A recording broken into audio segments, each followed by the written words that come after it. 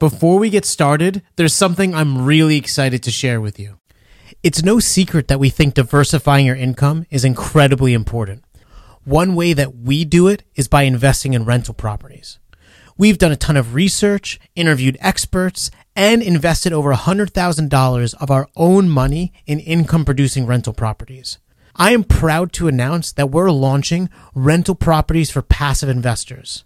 It's a course on exactly how you can passively invest in rental properties. Like our podcast, it's incredibly actionable and details exactly how we've both purchased and managed our rental properties.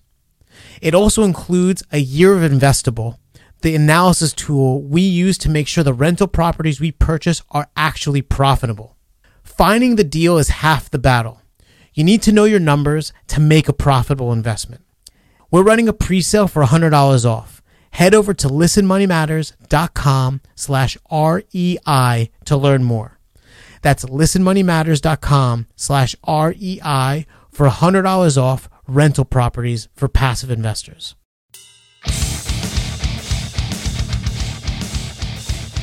Hey, what is going on, everybody, and welcome to Listen Money Matters. If you think nobody cares if you're alive, try missing a couple of car payments. My name is Thomas, and I'm here as always with my good friend Andrew. Andrew, how are you, and what are you drinking? Awesome. Anything? And so you know what? I went to my fridge, and there was no beer, and I almost broke out into a cold sweat. So instead, I have... Podcast over. Exactly. I was like, Thomas, you have to cancel the episode. No beer. But we've been infusing tequila with jalapeno, so I was like, let me just have some tequila. That's right. Are you going to have any left over for me when I come? So this is what we have. Because this is us tasting to see if it's spicy enough. We didn't actually really drink it yet, but I'll save you some. Is it good? It is. It is. Nice. I love spicy drinks. I got a NutriBullet. Ooh, yeah. What kind? Let's see what I do in this one. I just did I think kale and berries and mango, and then that didn't taste good enough, so I threw a bunch of peanut butter in there, and now it's great. And I would say perhaps like to round out the flavor, if you add like some rum, that'd be like excellent. That is a Listen Money Matters branded suggestion right there. That's right. Yeah. Add rum to your healthy nutrition shakes. This episode is sponsored by Captain Morgan. A little captain in your smoothie. You know, it's got some macros in it. Actually, alcohol has 7 calories per gram. It's a lot of energy. You're going to need it for the gym. I do that a lot. Anyway, today we have a guest on the show. Her name is Joy Liu. And Joy, you are part of the team at the financial gym, right? Yeah, I am. I'm one of the financial trainers there. Right on. And we've actually had Shannon, the CEO. Is she a CEO? Mm-hmm. Or do you guys have like a founder, CEO? Founder, CEO. She's been on the show before. When she walks around during the day, does she call herself the CEO or? No, I think she likes the term founder more. She like reluctantly plays the CEO role. She does all the, she's been talking about how she's had to be a lot of the boss lately, and it's not as fun. Not as being the founder. Oh, Zuckerberg-esque business cards. Anyway, so you guys have really been growing. I mean, I remember when we had Shannon on the show, you guys were in a totally different space. And now I've learned you guys are in a space that was like 5 times bigger than the old one. Yeah. That is awesome. And it's like what, like right in the heart of Manhattan? It is. We're in the Flatiron. So it's a cool neighborhood. It's centrally located. So we try to be subway accessible. Nice. Now, when I think of the Flatirons, I think of mountains because I live in Colorado, but I'm guessing that it's a little different. Not up a mountain. You know, it's that iconic building that's like, triangle shaped. Like that pizza one. Slice that is too small. Mm-hmm. You mean the one that everyone takes a selfie in front of? Exactly, yeah. Oh, okay. Like now I know what you're talking about. Mm-hmm. Okay. Oh, that's actually not that far from the office of the company I work with for my video sponsorships, and I hang out there a lot. So that's pretty cool. I actually remember walking past it. Next time you're in town. Yeah, I might be able to, actually. I'm going to be in town in like 3 weeks because I'm basically always in New York, it seems. Yeah, stop by. Anyway, so to give people a reminder, what exactly do you guys do at the financial gym? Yeah, so the financial gym is a space where you can go to get financially healthy. So we do one-on-one financial training with people. So think of us like a personal trainer for your money. And we go through the full financial planning process. We try and get an understanding of where everyone is currently. We get into the nitty gritty of your account balances, debt balances, and talk a lot about goals. So short-term, medium, and long-term goals. And then we put together a comprehensive plan for people and then hold them accountable to it. But you guys are kind of different from a normal financial advisor though, right? Totally different. We don't manage any assets. So it's all just advice based. And, a lot of it too is we do give investing advice, but we found that a lot of people, there's a lot of steps that they haven't yet done to be able to start investing the way that they think they want to. So we handle the stuff that traditional advisors probably don't want to touch with a 10-foot ball. We'll talk about just basic savings rates, having an emergency fund, managing debt, and dealing with all of the feelings and shame that comes with managing money as well. Gotcha. So you guys are focused on helping the people who are maybe not ready to invest yet and getting them ready for it. So we see everybody. So it's just like any regular gym, right? There's people who are just starting on their journey and have certain things that they have to deal with. And then we have other people who might come to us. They're like, I've got 60 grand sitting in my savings account and I know it's doing nothing, but what do I do? So we kind of see the whole gamut. So I've got clients in all different situations. I was talking to Shannon last time I saw her, and because you said like you kind of do a lot of the touchy-feely money stuff, and she said how like there are like a lot of like couples who both want the same thing, but she almost mediates their money issues so that they could be unstuck and like move forward. Which I think Laura and I were both like, Yeah, that's where we're going for next date night. Exactly. Well, so it's kind of like we turn into therapists, we turn into life coaches, we turn into like negotiation coaches, relationship dating coaches. So it's a pretty comprehensive service. If you're into having a bunch of different coaches, you could just try having a financial trainer first, because we get into it. Apparently, if you are in the Flatiron district and you're a member, you could just kind of like squat and just use your Wi-Fi, and you don't have to buy a coffee. Yeah, there's no coffee to be bought. We don't sell any, so. Martin and I were talking about putting coffee in our office whenever we get one, but we want to have like some sort of physical challenge you have to do to get to it. Like a trapeze bar that you have to swing over a pit or something. So we only spent $15 on coffee this month. Pretty great. Nobody seems no one wants it. I love this idea. I don't know if the rest of the people working at the office will actually be that into it, but we'll see. Joy, you've been doing this for a while now, and I'm sure you've seen like literally everything, and then some things you thought you would never see. And I want to kind of talk with you about some of like the biggest roadblocks you see people having, and like how you kind of unstuck them, because at the end they do it themselves, right? Like you just kind of are a guide. Yeah, I give them, here's the to-do list, now go do it. And sometimes I'll sit with them and be moral support. Like we've sat with people to like open their mail because they're scared. Or I sit with people to open new like savings accounts, or when they're ready to start investing, I sit with them and like have them open their brokerage account. So whatever it is.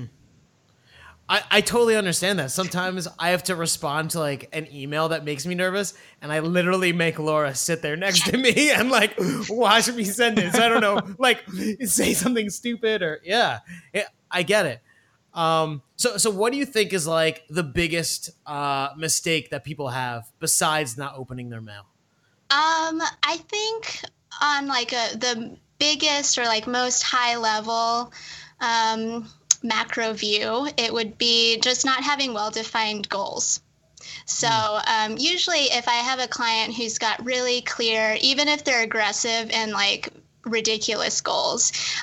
They're really into them, so I can use that to help them like cut out the Seamless and the Ubers a lot easier than if it's just someone who's like, I'm just trying to be an adult and need to have financial shit together, you know? Yeah. Because you can't show them how their daily habits are actually taking away from a specific goal, or it's, you know, pushing them further and further off from being able to achieve it. Exactly. So it's just a different conversation when they have a very clear goal that they're trying to achieve. So I spend a lot of time helping people form goals to get to the nugget that I need to motivate them to actually take some action. So it's a lot of questions like, what do you see for yourself in your 40s and 50s? And what would you do if you didn't have to trade time for money? Like, all these things. So what would be some more examples of, I guess, like not well-defined goals? Because I mean, obviously, I know a lot of people who just really want to be an adult and they've already grown up, but like, I think there are a lot of people who also have like goals or what they think are goals, but it's actually just ridiculous, or I don't know. Yeah, well, I think there's all of the things that we think we should be doing with our money, but don't really fully understand it. So it's like, you know, having like maxing out retirement, for instance. That's usually someone's goal, without having without thinking about the bigger picture. So that's actually, I have some clients which, if you are going out to hire a financial trainer, the chances are good that you're a type A person and wants to like check off the box for lots of things. So I can't tell you how many times we have people who are type A people who have read all of the listicles online and saying the financial checklist you should be doing, and they're putting 15% in their 401k, but they have credit card debt and they can't figure out why. So that's a common one of like, I want to max out retirement, but they also want to buy a house, or they also want to have children, and maybe they can't really afford to max out retirement just yet. Yeah. So it's an issue of priorities. Yeah, and just not knowing how the big picture, like how all the puzzle pieces fit together. Well, and I think kind of like you said, they're like competing goals almost. It's like filling out your retirement or getting rid of your debt, and like I guess you could do both, not as great, but so focus and stuff. Yeah. So maxing out retirement's a big one, or just saving more, or, you know, not having a SMART goal. So we don't have a specific amount that they want to save, because we don't know how much cash we really need to save, or spending less. So just vague goals too. So you mentioned SMART goals. I was going to ask, what do the goals end up looking like once you're done working with somebody, you know, on a goal setting session? So in a goal setting section, I write down their words. So I repeat their words back to them. But in the actual plan, I'll give them like specifics on, we need to save, you know, we need a 3 to 6 months worth emergency fund. So here's how much to save. Here's when you're going to get there. And then for other times too, sometimes they just have smaller goals of they want to travel more. So I will ask them, like, in a year, how much do you think you spend on travel, or how much would you like to spend on travel? And then we back it out on a monthly basis from there. But just forcing them to put a number next to that goal is really helpful for planning purposes. Okay, so it sounds like the whole goal here is to create something that's more specific, and also something that's going to happen, or at least that has an action that's going to happen much sooner than, say, retirement. Yeah. Okay. So aside from not having well-defined goals, what are some other mistakes that people make with their financial planning and habits? Well, so where should I start? Let's start with the debt. So a lot of people come to us with debt, and based off of whatever beliefs they come with, or like having heard Dave Ramsey, there's a lot of anxiety and stress around having debt and not having an understanding of like how bad it is. So someone could come to me with like $5,000 in credit card debt and feel like the world is about to end. Same thing with someone who comes to me with $500,000 in student loans. Like the two feel just as stressed because no one really knows where they stand. So being overly emotional about debt, and we try to take a balanced approach because I find that people feel more powerful when they have more money in their savings account or more assets than just throwing all of their extra money at paying down debt. It can be kind of a demoralizing way to live life. So I try to get them to do both and have them feel less stressed about carrying the debt. So that's another thing that I find is just being overly emotional and wanting to get out of debt as soon as possible without really wanting to make any long-term habit changes or build up any savings for an emergency fund to prevent getting into debt again. Yeah, that makes a lot of sense. I know something that we talk about a lot on this show is the difference between something like, say, the stack method versus the snowball method, where stack method of paying off debt is going to get you out of debt more quickly. But like you said, it isn't going to leave you with a ton of savings if you go just totally gung ho on it. And a lot of people just aren't going to feel very good about that, which is why I guess a lot of people that are not us often recommend either building up some investments, even if it is mathematically not the most optimal way to go about it. I guess people just don't operate on pure mathematics all the time. Well, it's a confidence builder kind of thing. So it's the same thing. Like that's the argument for the snowball method of paying down debt, right? Is like you go after the smallest balances, even if those smaller balances are low interest, or paying off your car and your house before you get into investing. Like that's one school of thought. But what I'm more interested in is helping people get into the habit of saving X percentage no matter what. So like if we can start building up the savings, we carve out a portion of the budget to pay off debt. It's just debt is now an expense that you carry instead of it being a whole lifestyle to pay off. Do you advocate that people pay off their debt balances every month manually, or are you okay with them setting up like an automatic payment? Yeah, it depends. I think that comes down to the one-on-one. Like I get to know the person and like what their issues are and what's not working. So some people might have too many auto payments set up, so they can't even keep track and are constantly going into the negatives on their bank account. And then others don't pay attention and they might have a ton of money in their checking account and never know. So for them, an auto payment makes a lot more sense than someone who has too many auto payments and can't keep track. Okay. Both can't keep track. So it's more of just an individual thing.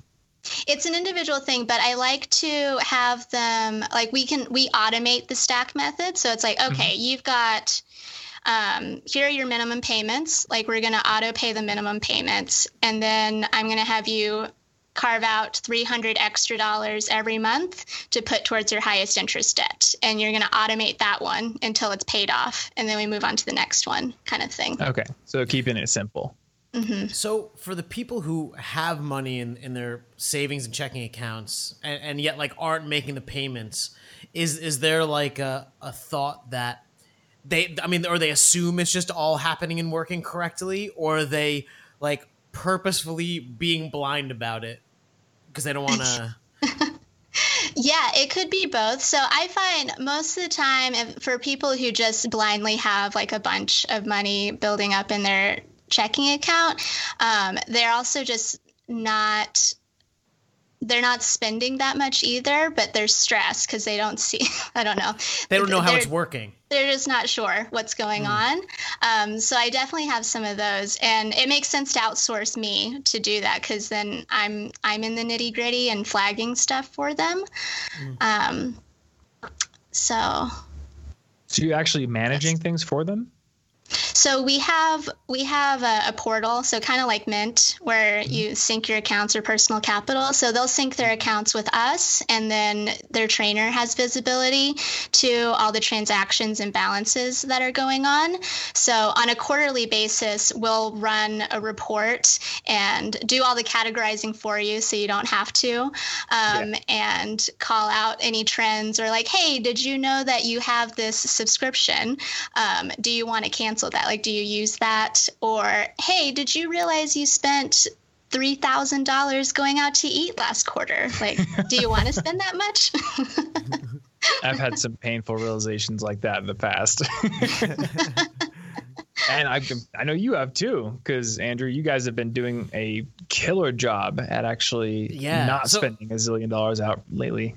I don't know if this is for all the people, Joy, that like you talk with, but Laura and I tend to like ping pong to like ultimate extremes where like we're doing really bad, not like bad, but like we're really just being assholes with our money. And then we're like, oh my God, we have to fix this. And we become like the most extreme, like overachieving money budgeters. And then it slowly dips back down. But right now we're writing down everything we spend on the refrigerator every week. And I listened to that episode. Yeah, I love that method. My clients, I have one client, or they're a couple, and they're incredible. They save like 60% of their income. They're like really gung-ho about getting into a house really soon. And so in the plans, everyone gets a weekly spend challenge. So once we figure out how much they're saving towards their goals, how much they need to put towards debt if they have any, and their fixed expenses, it's like whatever's left over, we break out on a weekly basis. So I think I gave them $230 a week to spend on the day-to-day stuff, and they're the only ones that come out within like a few dollars of the average. And they revealed their secret to me. They keep a chalkboard in their kitchen. So it's the same thing. Like they write it down, and that's how they stay on track. You know, like we had set up all the alerts in Mint and we've done all this stuff, but like it just kind of gets away from you, and you always have an exception. Like we're just going out tonight because it's Friday, or I don't know, whatever. But you don't realize that you're always making exceptions unless your refrigerator's filled with exceptions, and then I forget, is it a whiteboard in your refrigerator, or are you putting sticky notes on it, or what are you guys doing? Laura's literally ripping out a piece of notebook paper and writing in pen. And we have like all of our different budget types on there. And then of course I had to make a graph in hand by pen. So every week I draw a new line between our dots. Is it like a total spend line? Yeah. Well, for the week. Yeah. Like last week. We spent not counting the mortgage, we spent like $400 something, which I was shocked. I can't believe that was a real thing. I'm excited. Wow. Yeah. Anyway, that's awesome. Going out to eat like 3 times for you guys. Right? It's expensive in New York. Yeah, it is. Okay. So they're not managing their debt strategically. Are there any like easy or maybe common things that they do that they haven't already said? No, I think the first one is just knowing what debt you owe. So probably my biggest disaster cases are just a really long time of burying your head in the sand. So having to open the mail and really face like, okay, so here's actually how much is in student loans, and it is now in default. So we now need to get this out of default. Or like having things in collections. Sometimes we have them like ignore the collections because it's done its damage on the credit score already. Right. So prioritizing the debt appropriately too, like what has to be paid versus what can you hold off on, or what is really not going to be a great use of your money at this point in time. That is an awesome point, that if something's already in collections, it's almost like, fuck them, right? Yeah. Deal with the people who haven't put you into collections, and like it happens, we'll move forward. Yeah, so it's really I've done some pretty extensive prioritizations of here's who you're going to pay and here's who you need to call and like wrestle down to the ground and tell them you don't have any money.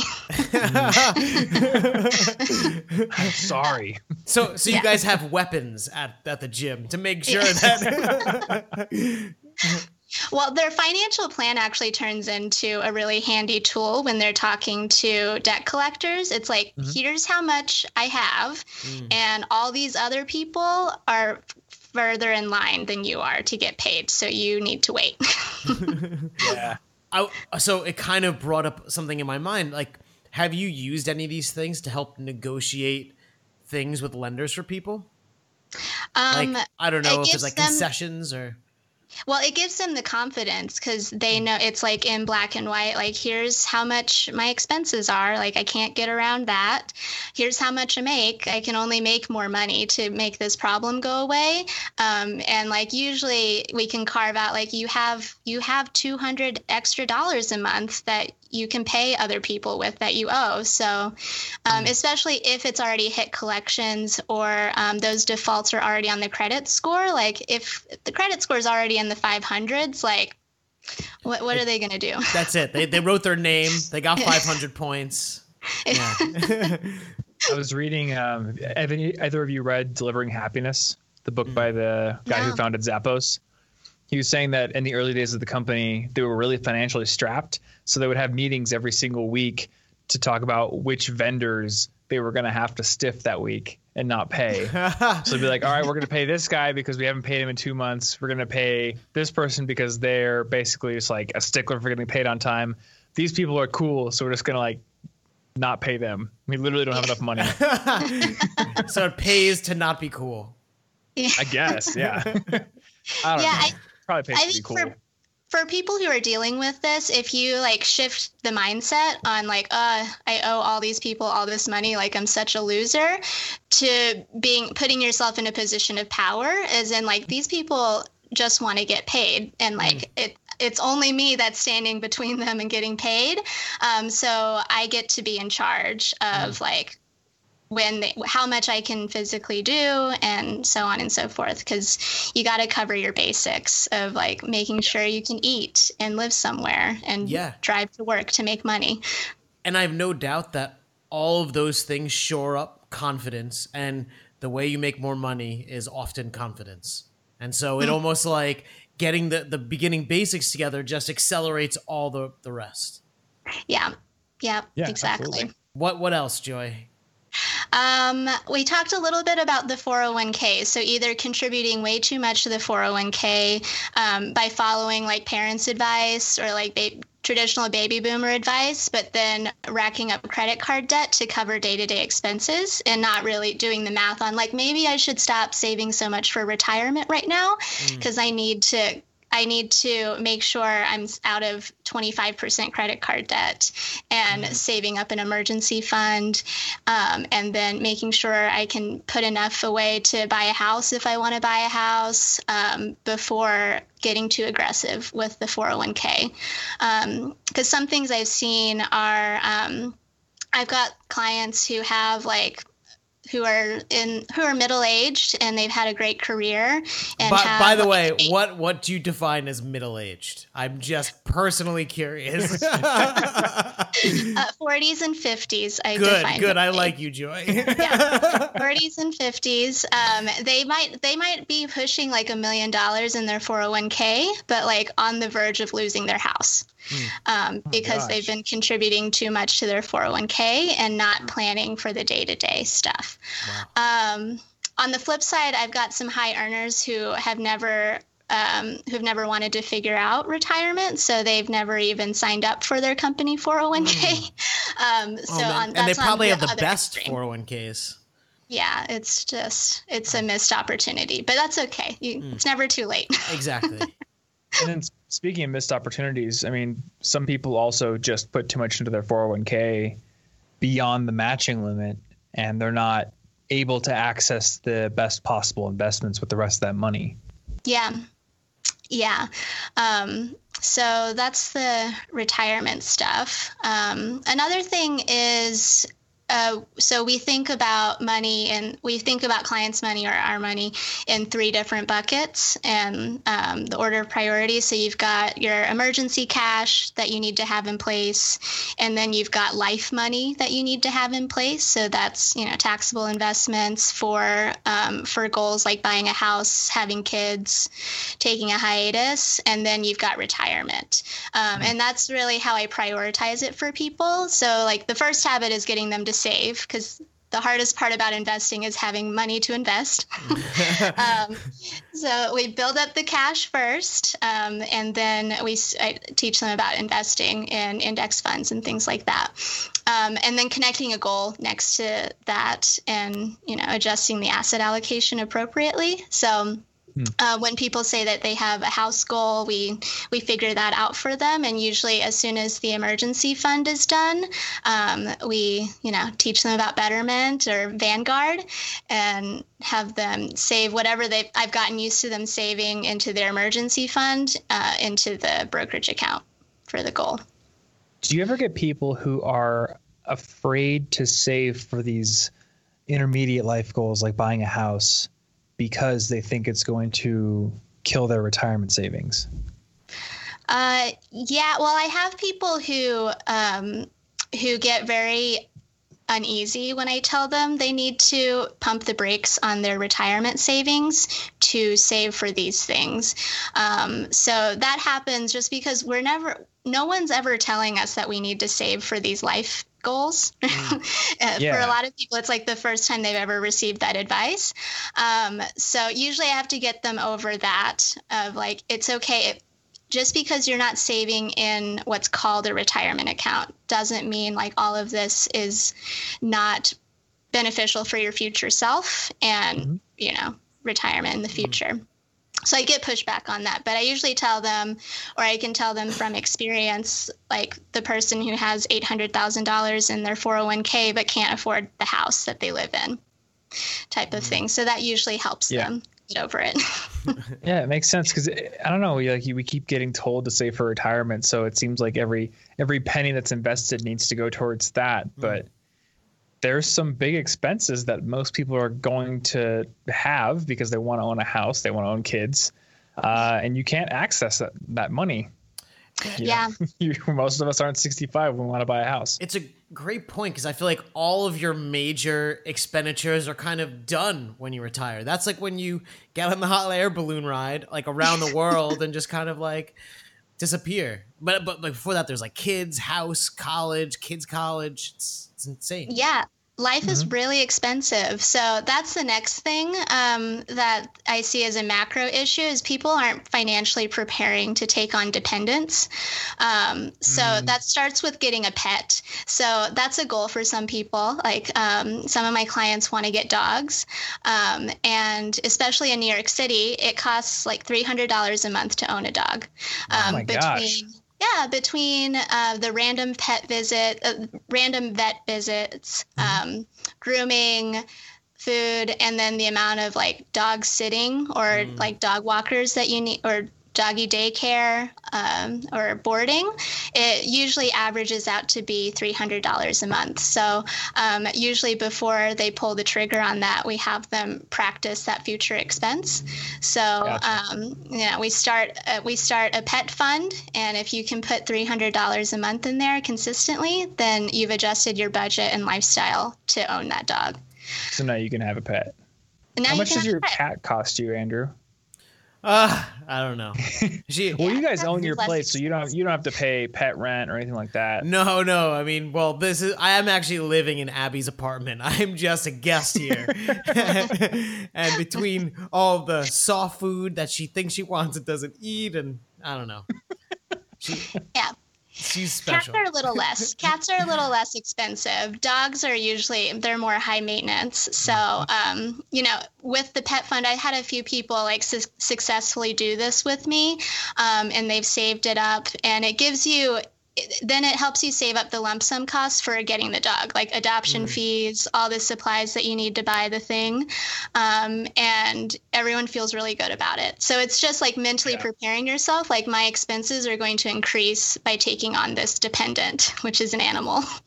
I like that idea. Like proving to yourself you can hit the monthly cost, and then you can use that to actually get the dog. Yeah. It's kind of a good reward at the end of it. And then it's the same thing for children, so human dependence. Adding an extra child or adding a child to the family usually adds like $1,000 in expenses. Wow. So early in their life, it's like if you had any medical bills coming out of having the child, getting the nursery up and running and childcare, so either a nanny or a daycare, it's $1,000 a month at least. And then when they're older, it doesn't stop. They've got extracurricular activities, birthday parties, summer camp, cars, cell phones, and college, and then like wedding and grandkids. So like when you have a child, like Joy, you're giving me anxiety. You should have an extra $1,000 a month. Don't worry, Andrew. If you're like my parents, you don't have to pay for all the later stuff. And I have to buy them cell phones. Let me just catch my breath. Okay. My parents wouldn't even let me have a cell phone. I had to like secretly buy my own. Oh my God. When you were a kid, you're like, I want a cell phone. When I was a kid, I was like, I wanted a beeper. They were never useful and they were never cool. Just putting that out there. No, but you can keep your beeper in your fanny pack. 1 second. I could call Andrew, or I could remember his beeper number and type a code in with numbers to his beeper. And he's not going to get back to me anyways because he's an asshole. I'm very excited to call your beeper. Please give me your beeper number. Oh, God. And that shit was like as expensive as a cell phone. It was ridiculous. Yeah. I don't get it. Do you ever consider like girlfriends or boyfriends when talking about the dependents? Or are most people that you talk with, like, are they, both people are income generators? Typically, yes, but I do see an increase in expenses when someone starts dating again. So like that's happened a few times where I'm like, I feel like you've been going to Dry Bar more.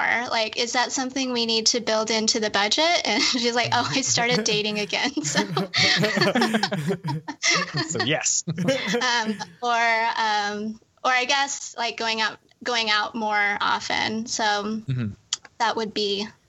I wouldn't call them a dependent, though. I'll usually so maybe it's not a dependent. It's just like extra expenses in the dating process. Yeah, I would usually, if a significant other was starting to feel like a dependent, I would probably gently urge them to break up with that person. Unless they're cool with that. I mean, some people are okay with that, I guess. Yeah, and then we got to make enough money to be able to support that other person. Yeah, exactly. So one thing we have written down here, which I am thinking about a lot because I would like to own a home in the next year or two, is becoming house poor. Yeah. Yeah. Do you have a lot of people who end up in that situation? But what does that actually mean? I don't know what that means. So I guess house poor is you now own the thing that you live in, and you're fully responsible for the expenses that come up with it, but you don't have an emergency fund or like any way of dealing with that. Like all your assets are tied up in the house, which is very not liquid. That sounds like the worst. Like. Mm-hmm.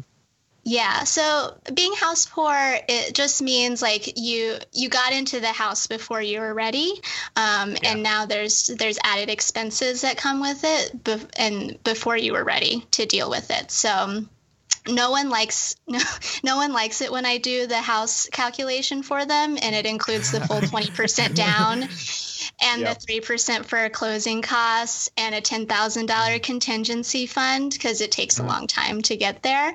But that's the best in terms of like making sure you're prepared. It's the same thing. Like I make them save $300 a month for a dog. It's like we gotta be sure we're prepared for the house by having savings in place. It's so important because, like you said, like the 3% fee, and then obviously like if you like skid in and make it to the dollar, the bank's like no, like you have to feed yourself. Like come back when you have more. Yeah. And then it'll like pick up your phone, you're like, Mom, I want to talk to you. Yeah, it's hard. Houses are expensive. What's the $10,000 contingency fund you mentioned? So I start with $10,000 because actually this was from Shannon, like from her own personal experience. She's found that like there's always a $10,000 emergency at the end of the house buying process. And so I usually tell clients it's like the worst thing that could happen is that we've saved up this down payment. You've got the keys for the house, and then the water heater breaks and you're out of cash. So it's at least being able to cover those things. But say everything's perfect. The house is perfect. Nothing's wrong with it. You still want to be able to make it your own. So I want them to be able to like decorate, buy furniture, and paint the place without any stress either. So that's what the contingency fund is there for. I am always skeptical when people like sell things. Like if the house is a shithole, then you're waiting for the thing to break. But if it's like so perfect, like why did they leave? What, is it haunted? What's wrong? and you eventually find out why you got the house, for the deal that you got it for. Exactly. Yeah. I'll deal with the ghosts. Well, another part of being house poor is just not having enough equity to protect you from like any market downturns. So if you came in with very little down and then the house loses value, then you're much more susceptible to becoming underwater on your mortgage, which isn't a good place to be either. You don't feel very good about that. Yeah. So owing more than it's worth, or at least being able to get out of the house, like at least be able to sell the house and pay the realtor fees without being out of pocket any money. Yeah. I remember we had a whole episode actually on getting into a house without putting down the 20%. And I think the method we landed on as being the best, if you can do it, is where you do what is it called? The 80-10-10 mortgage, or the piggyback mortgage. Okay. You get like an 80 and then there's another 10. So is that what it was? It's like a trick, basically. Because the banks give you the mortgage and it still like fits all the criteria. But hey, like you could put less down. Essentially, you get a first mortgage on 80%, and then you get a second mortgage at a higher rate on 10%. So you don't pay PMI. Okay. But then the banks that still second mortgage super quick. Yeah, and so at the end of the day, like you actually pay less money. But the bank actually takes more of the money that you're paying as opposed to like PMI and all these bullshit things. So it's like a win-win for everybody. Yeah. But I agree with you. You should really do 20%. You should. It's just better. Or like any shortcuts, you have to like enter the shortcut. They have a cost. Caution.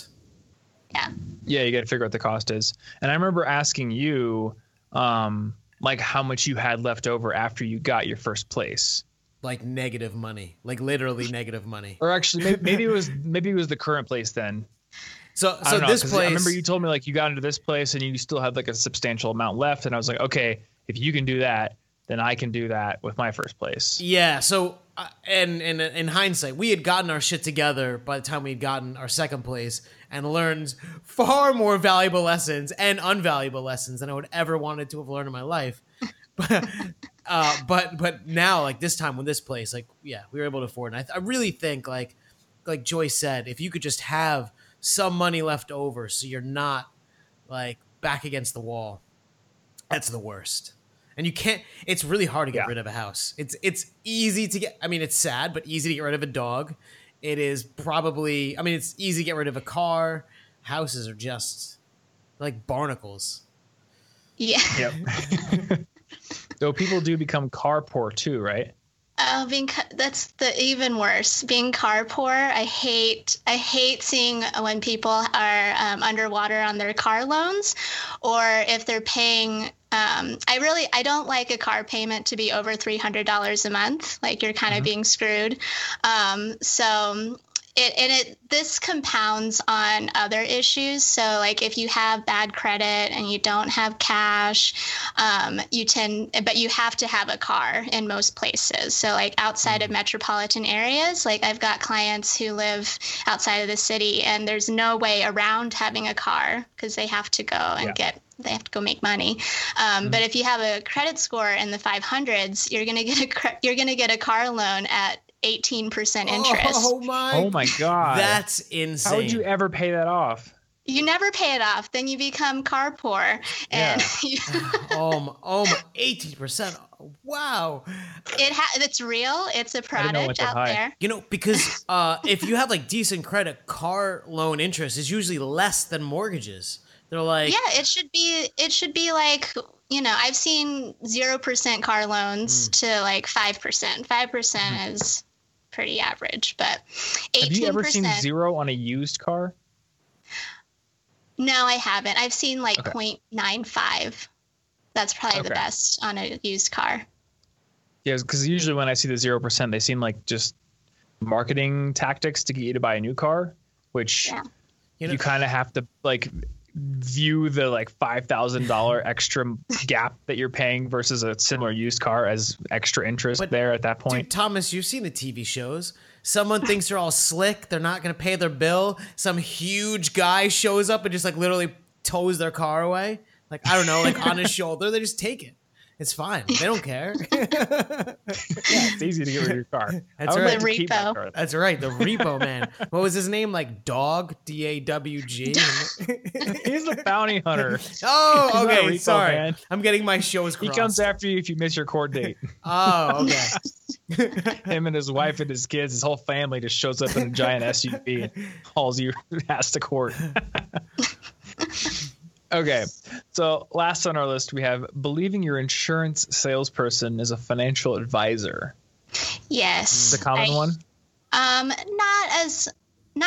like I see it every day, but I can usually tell if if I have a 25-year-old client who's single, has no dependents, and is paying $250 a month for a life insurance policy, there's very good chances that they got sold a whole life insurance policy that they don't need.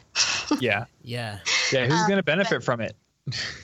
Their mom. And then it's like, how important is it to you? So I had a client who had insured himself for $1 million between a term and whole life policy. And his mom would get $1 million in the slight chance that he dies before her. And we had to have that conversation. Are you expecting to die before your mom? Yeah. That's terrible. But, you know, insurance salesmen pose as financial advisors, and you just get sold products and annuities. Oh my God! Thank you. The annuities. Thank you. Yes, I was. Yes, because I was just thinking in my head. I was like, oh my God, annuities, they're the worst. And I'm so glad you agree. Conversation over. I like how we tried to do like an objective pros versus cons annuities episode. I really tried. I did all this research. I really took the devil's advocate spot. I was like talking out with Laura. It's just a shitty product that takes advantage of you. It's so bad.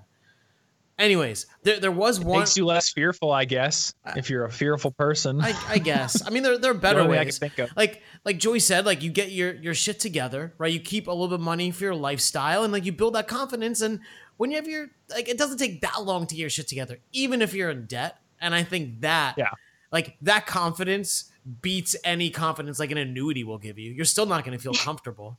Like, yeah, it's even more complicated. I don't even know. I really don't understand how they work. And I did all this research on it. But yeah, well, all of those are just like it's rich people problems. Yeah. And they're unfortunately sold to people where it's not really relevant for them. Yeah. So we did skip over one that I wanted to bring up, which I thought was interesting. Believing more education equals more money. Can you elaborate? Yes. Oh, yeah. Yes. So I have a lot of Yeah, I have a lot of people who are just generally dissatisfied with their life and not really sure what the next move is. And it's a human thing. Like, it's like the human condition. Yeah, so it's like, let me go back to school, or like, let me go get an MBA, or like, let me go hide in law school. But those are very expensive hiatuses to take. So I unfortunately see people on the other side of that who have wanted to do the right thing. Like, let me go get my MBA.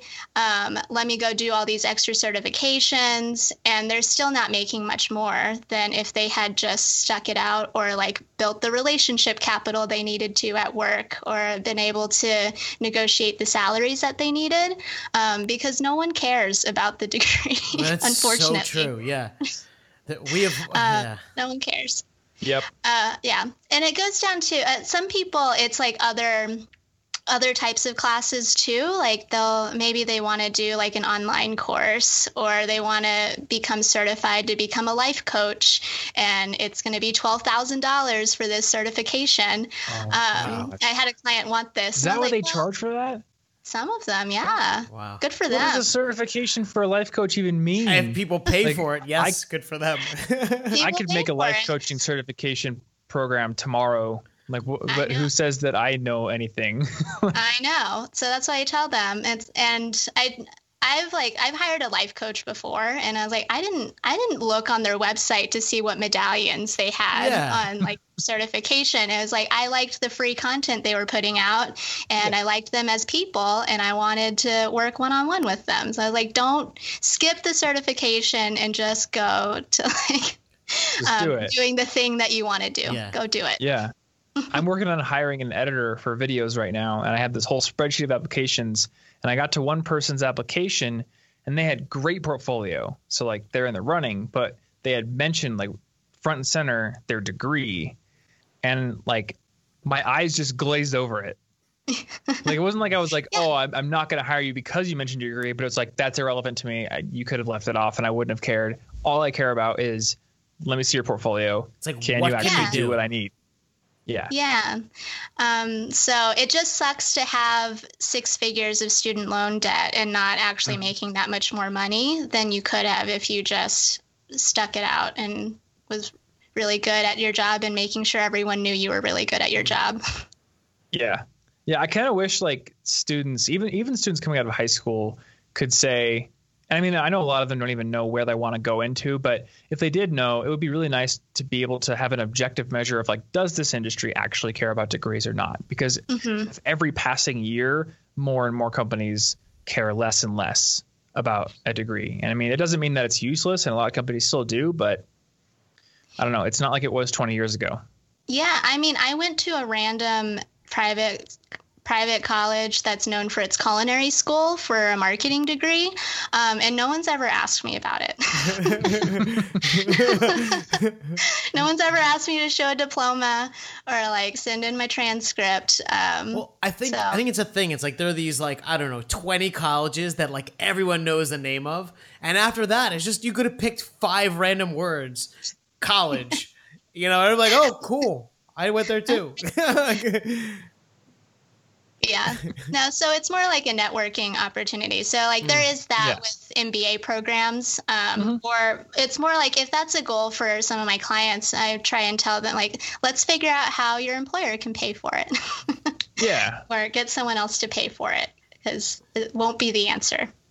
I don't think that we are trying to say that, college is useless and that it has no benefits. It clearly does. But if you're thinking that the degree itself is going to make you more money, you need to really dig in and research that idea. I feel like for your specific industry. It teaches and ask you yourself, how to think, and it teaches you, like Joyce said, like to network and, Yeah. But, okay, so maybe law school isn't a good example, but I bet you that I could, if I really dug in and worked at it, I could get a law school education for practically free. I'll tell you what, Thomas. Or maybe like the cost of a subscription to a law database. I guarantee that you will never represent me. You don't want me to represent you? No. Come on. Insanity plea. I want someone to represent me who tells me how important their school was and they were sweating every day.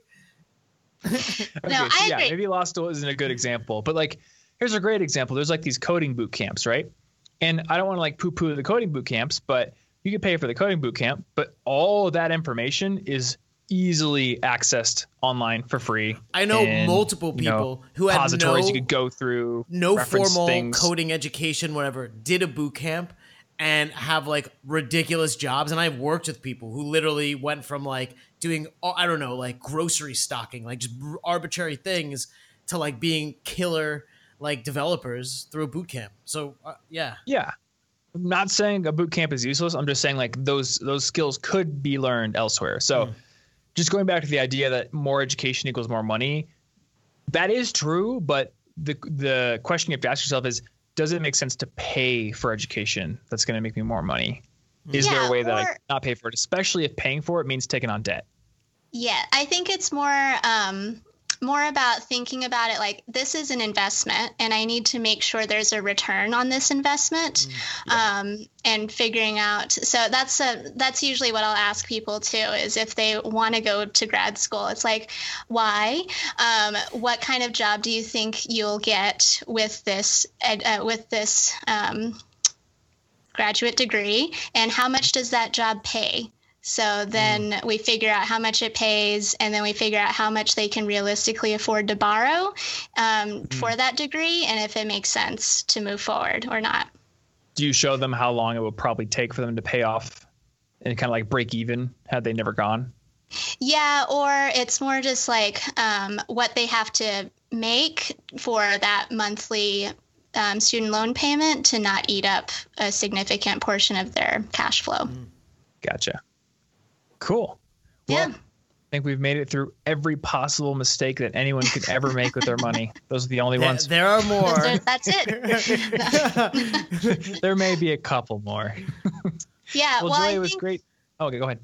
Oh, no. The other one is just not making enough money, which I've touched on a few times. So usually when there's a goal that someone wants to meet, there's usually a price tag next to it. And then we can usually easily figure out what their annual salary needs to be for them to support all of their goals and the lifestyle that they want to have. So I think that's out of everything, that's the most important exercise, is to figure out like I don't ever want to tell anyone they can't do something that they want to do. We just figure out like what they need to make in order to make that happen. Yeah.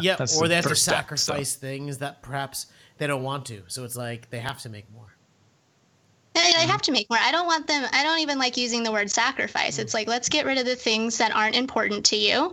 And let's do everything we can to do all the things that are important to you. And that usually requires making more money. Yep. I like that. That's always been my philosophy. I think that's always been your philosophy, Andrew. Addicted to Just it. figure out how to make it happen. That's right.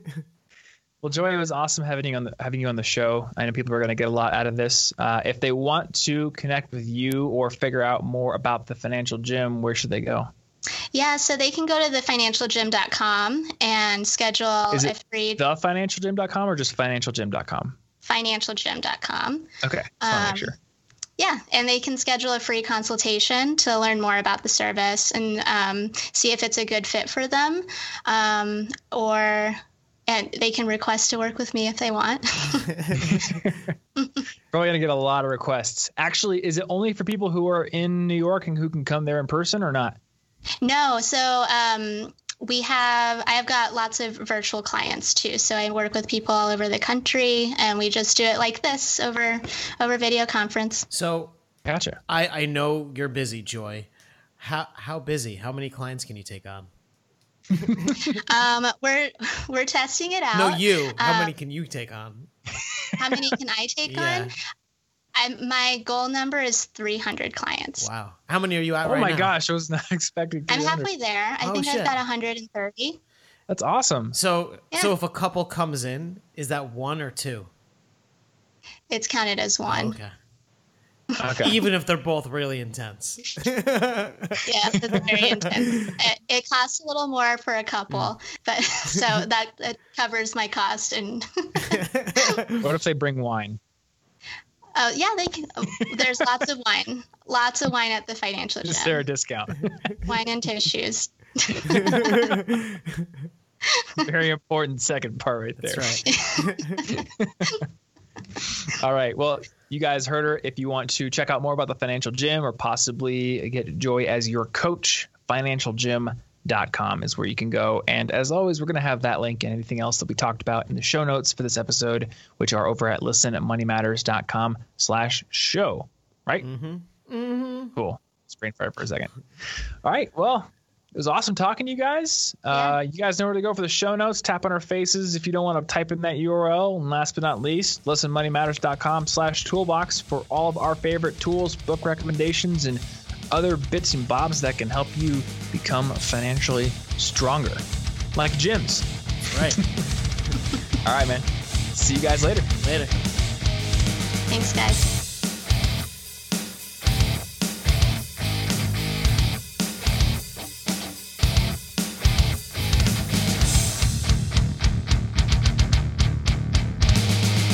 Please tell your friends about this show.